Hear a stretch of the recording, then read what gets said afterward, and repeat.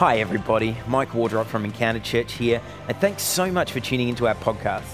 Our prayer is that through this podcast, you could have an encounter with Jesus that will change your life.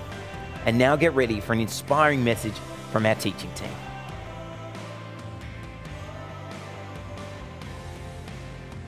We are kicking off our Advent series a week late, technically, for Advent. And the word Advent, by the way, just means the sort of coming, the entering of something. So the advent of Jesus, the advent of Christmas means the coming of Jesus. And it's an exciting time in the Christian calendar. It's very, very special. This week, I noticed, more so than Christmas, I noticed people sharing their top 10s on Spotify. You know, Spotify really taking over the Insta waves this week. Well played. Does anybody know what the number one most played song by the Beatles is on Spotify? Sorry. The Beatles is a musical act from 1960 to 1970, very popular amongst the world. But anyway, millennials, the top song by the Beatles on Spotify is Here Comes the Sun. Here Comes the Sun. Do-do-do-do. Right? Very good, everybody. And Here Comes the Sun is beautiful because this is also our message for tonight. Here comes the sun. It is a message of grace and of power because Jesus has come. This is exactly what Advent is all about. Jesus is our God and our King, and at Christmas we remember. We remember when light came into the world. And so for us, our theme at Encounter this year for Christmas is Oh Glorious Light. And we just want to encourage you for all our Christmas services, be thinking, be praying, who can I invite to participate and receive in the light of Jesus Christ this Christmas? Who can indeed? Now, I love light, you know, strange thing to say, but I do. I particularly love it because I'm really quite blind. I have terrible eyesight. Shout outs to Tex, who may be the only guy in the room with worse eyesight than me. To the point that often I'll be sitting in bed and I'll have the lamp on and then I'll turn my iPhone light on the book I'm reading because the lamp's not enough for my blind eyes late at night. It's really bad. You know, it's the sort of thing that I'll have my phone up full screen brightness and then look and check again just to make absolutely sure it's at full brightness. That's the kind of level of my eyesight. Unfortunately, I live in a home with dodgy electrics. Really, really dodgy electrics. Now, it's a very old house, which, you know, seems like an excuse. It's a place that electricians do not love to go. My brother is an electrician, an apprentice at Sparky, and one day he came along and I was like, hey, if I gave you some money, would you fix this up one time? And he took one look and he was like, nah, no way. Like, what do you mean? Well, what about after you finish? And he's like, no, just no, not at all. Yeah, it's not you, but this house, never. I will not participate in going up into that roof. I was like, okay. And we realized pretty quickly that one of the problems with our electricity, our light source, is it doesn't go directly from the meter box to our house. It goes through another set of apartment blocks behind us. It's so dodgy. There's just this huge cable, basically like a flying fox sort of thing, going from the apartment block to our home. And that's how electricity gets into our house. So it's no huge surprise that in our living room, which is a big cavernous space, big, beautiful living room, the globes go constantly, but we need those globes to see. Unless all three of them are going at once, we can't do it. So in order to get just normal, adequate light in our living room, not only do we need to put on the main lights, we need to put on at least 2 other lamps at all times just to get any chance of being able to have a conversation. So mood lighting for us is just turning the light on. Like that's what it is. Our lighting sucks, but if you've ever sat in a room like my living room when it's pitch black and even that terrible one flickering globe goes on, it is blinding.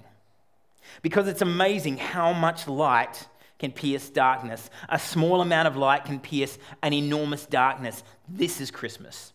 This is what Christmas is. It's the message of what appears to be a very small bundle of light that pierced a very big darkness when Jesus came into the world. So the question I want us to ask ourselves today is not if there is light, but what do we do with the light? Let's talk about light for a second. Fascinating and critical part of life. Without light from the sun, plants can't photosynthesize properly and we can't breathe. So light, very helpful.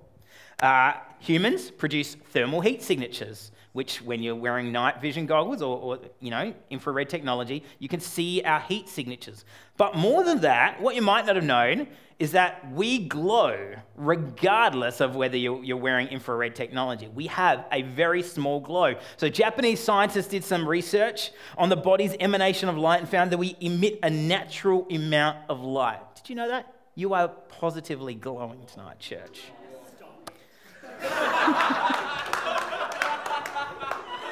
The researchers found that the body glow rose and fell over the day with, get this, the lowest point at 10 a.m. and its peak at 4 p.m., which is great news for our Arvo service, but maybe not great for our morning service next year, hey?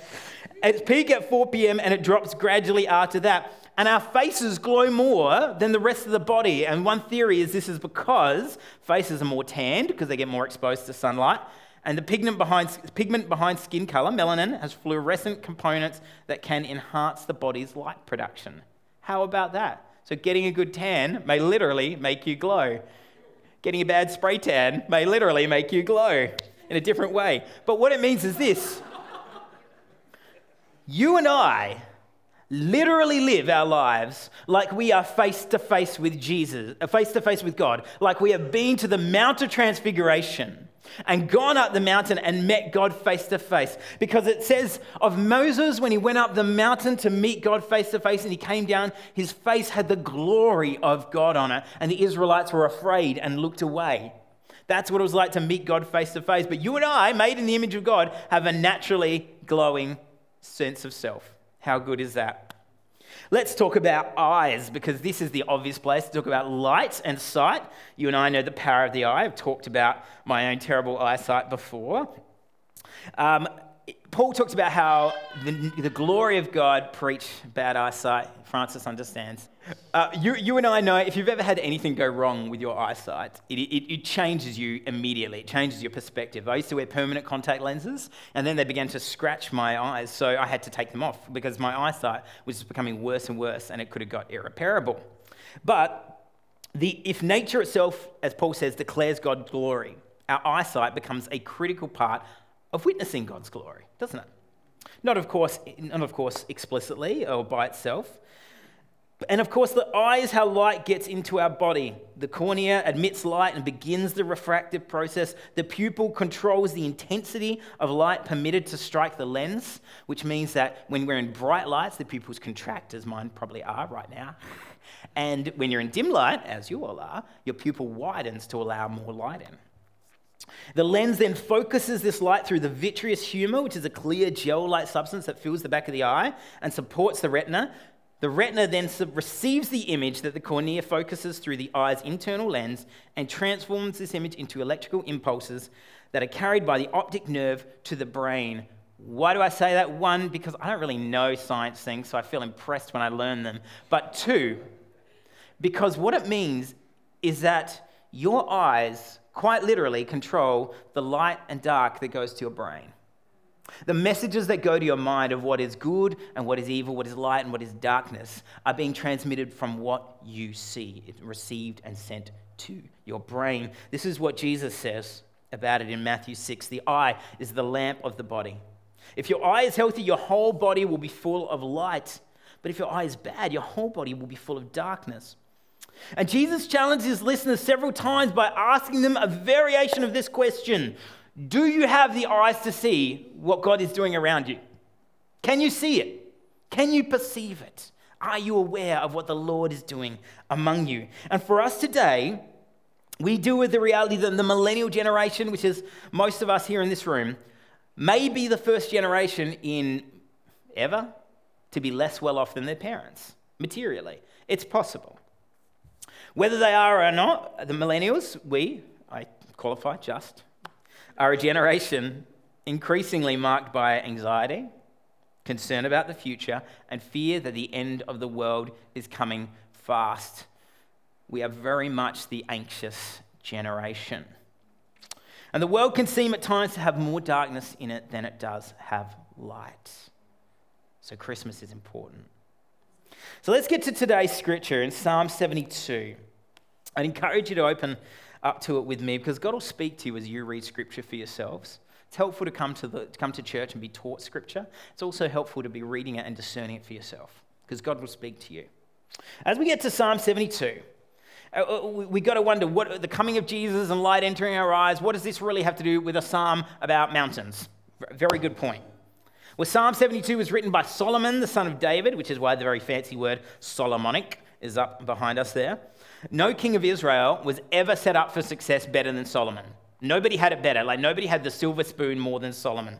David's reign, his father, had equipped him financially, in military power, and most importantly in spiritual depth, because David was said to be a man after God's own heart, and he imparted everything he could to Solomon.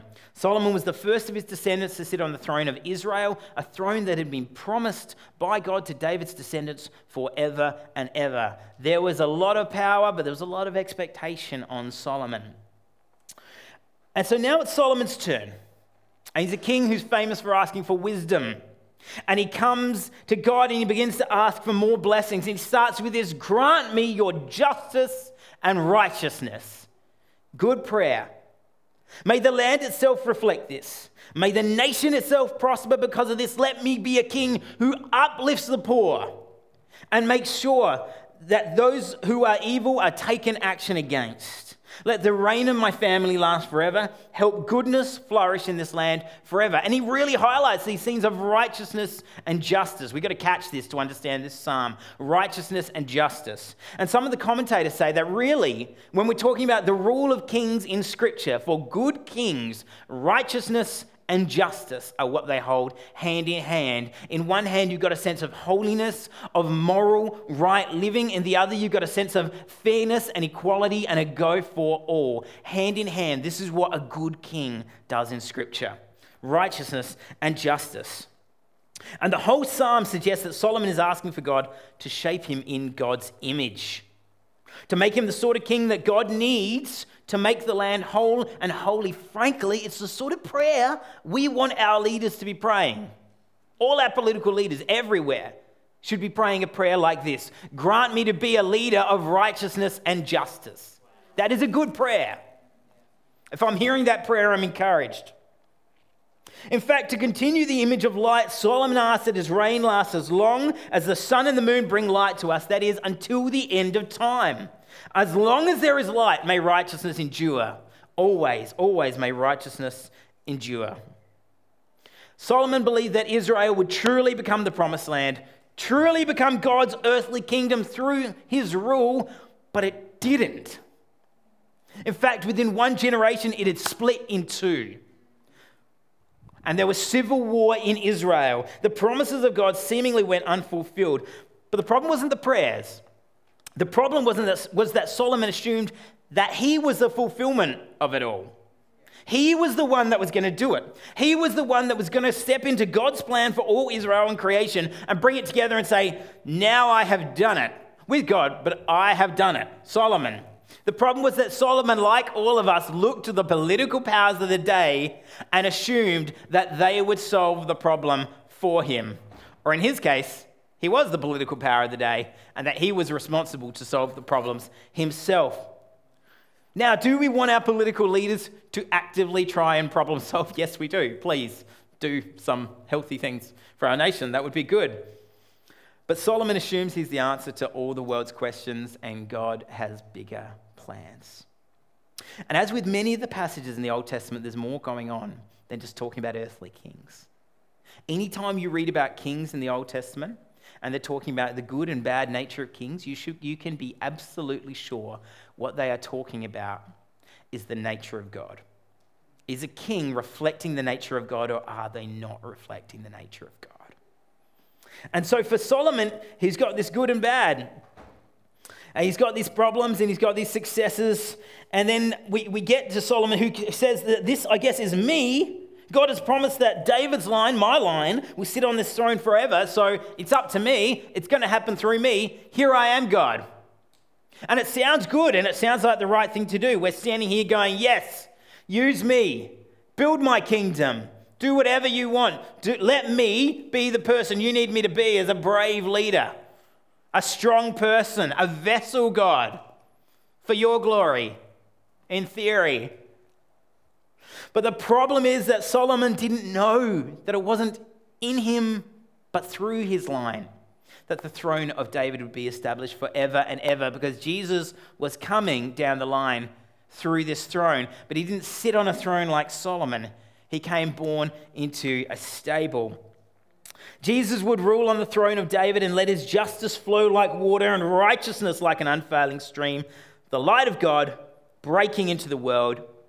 So what do we do with this light? So we have this king in Jesus. He's the ultimate source of righteousness and justice. He's established his throne in heaven and his kingdom on earth, and he's bringing the two together to form what we now call the kingdom of God. A kingdom that we participate in creating. And we see that as God, Jesus rules forever. He's the true sun and the true moon. He's the true source of light. He's the king who judges in righteousness and brings justice to the oppressed and brings these two things hand in hand perfectly. It was him at the beginning of Genesis who said, "Let there be light," and there was light before there was a sun and moon. And it was him at the end in Revelation who is the king of the heavenly city, and he is himself the source of light. Before and after the sun and moon, there is Jesus. We have light. The question is, what do we do with it? See, the problem in our world is not with our political leaders, whether they are problematic or not. The problem is certainly not with Jesus, who's the true king, whose justice and righteousness is perfect and eternal. No, the problem, as it tends to be, is with us. We are waiting for a light that has already arrived, and we are waiting for a solution that has already been created. Jesus is here. He has come. He has been born. He has broken in. God has broken into the world. He has lived. He has performed miracles. He has fulfilled everything he needed to. He took upon the suffering of the cross at Calvary, died, was resurrected, and ascended to the right hand of the Father. It's all been done. So now what? Now what? Well, here's the thing. The very first time we see a public address of Jesus, like not in public, but he really stands up and gives this kind of royal commencement speech. He gives this big speech on righteousness and justice. We know it more commonly as the Sermon on the Mount. And he gets up and he does talk about righteousness and justice, actually, very explicitly. He talks about it a lot. And then he begins to talk about light. This beautiful analogy of God being revealed, but he turns it on his head. And this is what he says. Instead of talking about what he will do, he talks about what his people will do. He says, "You are the light of the world." No. Hang on. This is the king. The king is getting up and he's revealing himself to his subjects. Surely he says, "I am the light of the world. Come to me." No. He says, You are the light of the world. You are the light of the world. A city situated on a hill cannot be hidden. No one lights a lamp and puts it under a basket, but rather on a lampstand, and it gives light for all who are in the house. In the same way, let your light shine before others, so that they may see your good works and give glory to your Father in heaven. Then later we get to Paul's letters, and Paul begins to unpack what light and darkness actually mean. And this is what he says. In Ephesians 5, he says this, "For you were once darkness, but now you are light in the Lord.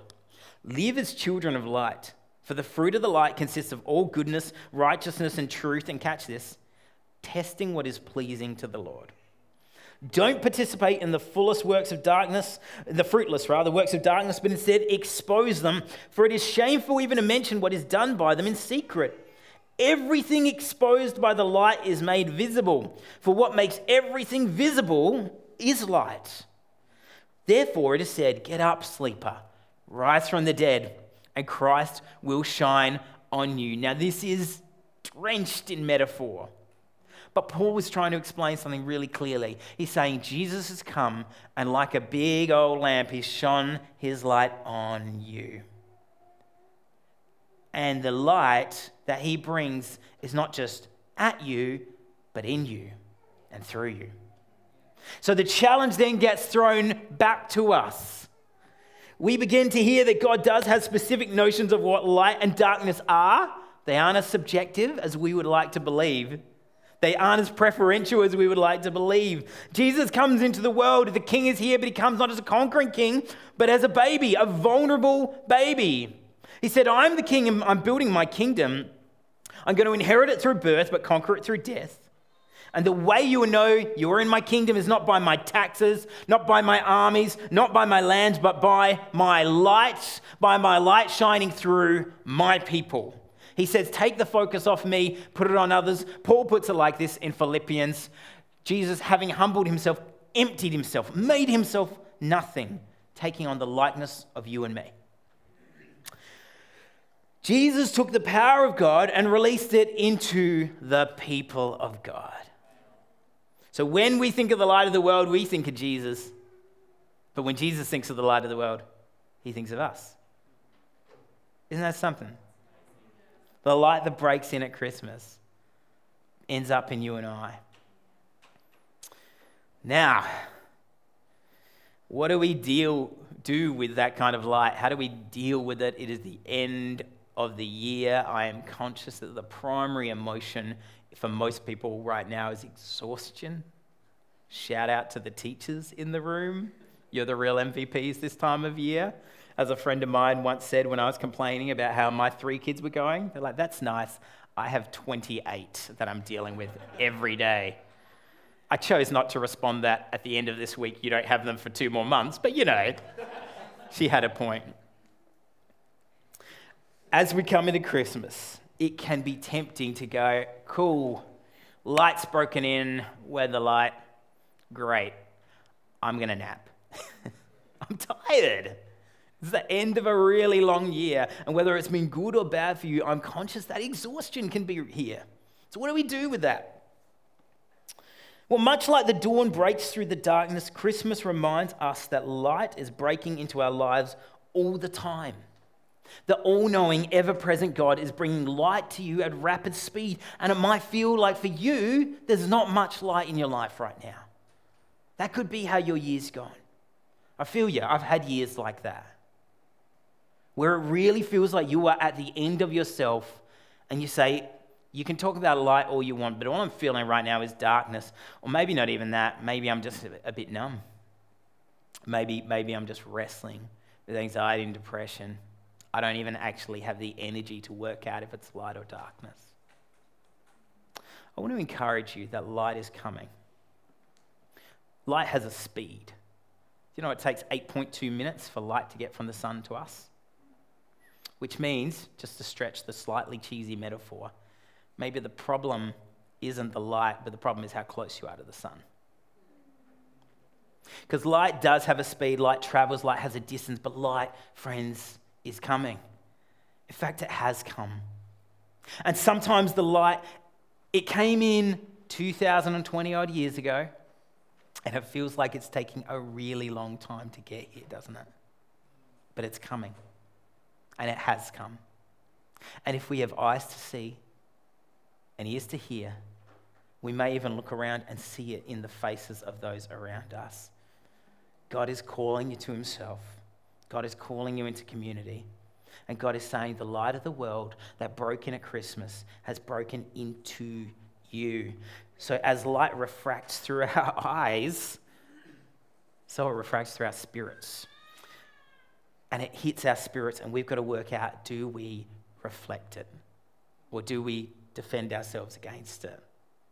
Are our eyes contracting or opening wide? I'm really stretching the science metaphors here. That's literally as far as I can go with that. But Jesus is calling you tonight, friends. What Jesus is doing is he's inviting you to participate in his kingdom. See, Solomon came along and he had the silver spoon in his mouth. I know perfectly well what that's like. Adopted kid who went to an inner city private school. It was a pretty good life. I thought I had it all together too. And so Solomon goes about saying, this is what we'll do. This is how I'm going to expand the kingdom. I asked for wisdom. God told me that was a great prayer request. So he's given me heaps of cool stuff. And life's going to be cruisy. Enter his harem of women, and things started to go downhill from there because choices. Solomon decided that he was the light source. But we know we're the light source. Not because we're great, but because we're broken. Not because we're good, but because we are actually inherently sinful.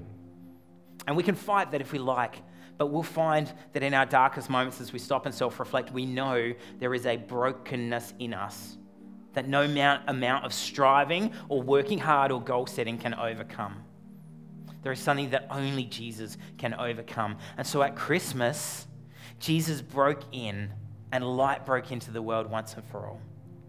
And as light broke into the world and this idea of the kingdom of God began to come and expand itself and open itself up to us, we looked at this idea and the disciples and those around him went, wow, this looks great. And Jesus is like, I'm glad you like it. I've got good news. It's yours. It's your inheritance. This kingdom is your inheritance. And I imagine part of the disciples were like, great. I'd love a kingdom that's designed by God, from God, for us. But it kind of looks just like the normal world right now. And Jesus is like, yeah, here's the second part. Your job is to transform it. I have given all my power, all my authority to you. Everything the Father has given me, Jesus says to his disciples, I give you. Everything's ready. You just got to step into it. So our choice, friends, as we come to Christmas, is this. Do we rest in our exhaustion? Do we sit and live in the anxiety? Do we lean into the consumerism and just spend everything we can? Our choice this Christmas is to say, will I take the light of God that God has gifted to me and is filling me with for my own life and to overflow into others? Or am I going to shut that door? I think this is a really important choice. It's a really important choice. Because Jesus never actually dictates that we have to serve in order to get our salvation. But there's a strong indication that that's what he wants from us. Because light, friends, is not meant to be kept hidden. Like Jesus says, a light on a hill is to be seen. A very small light can light up a very dark place.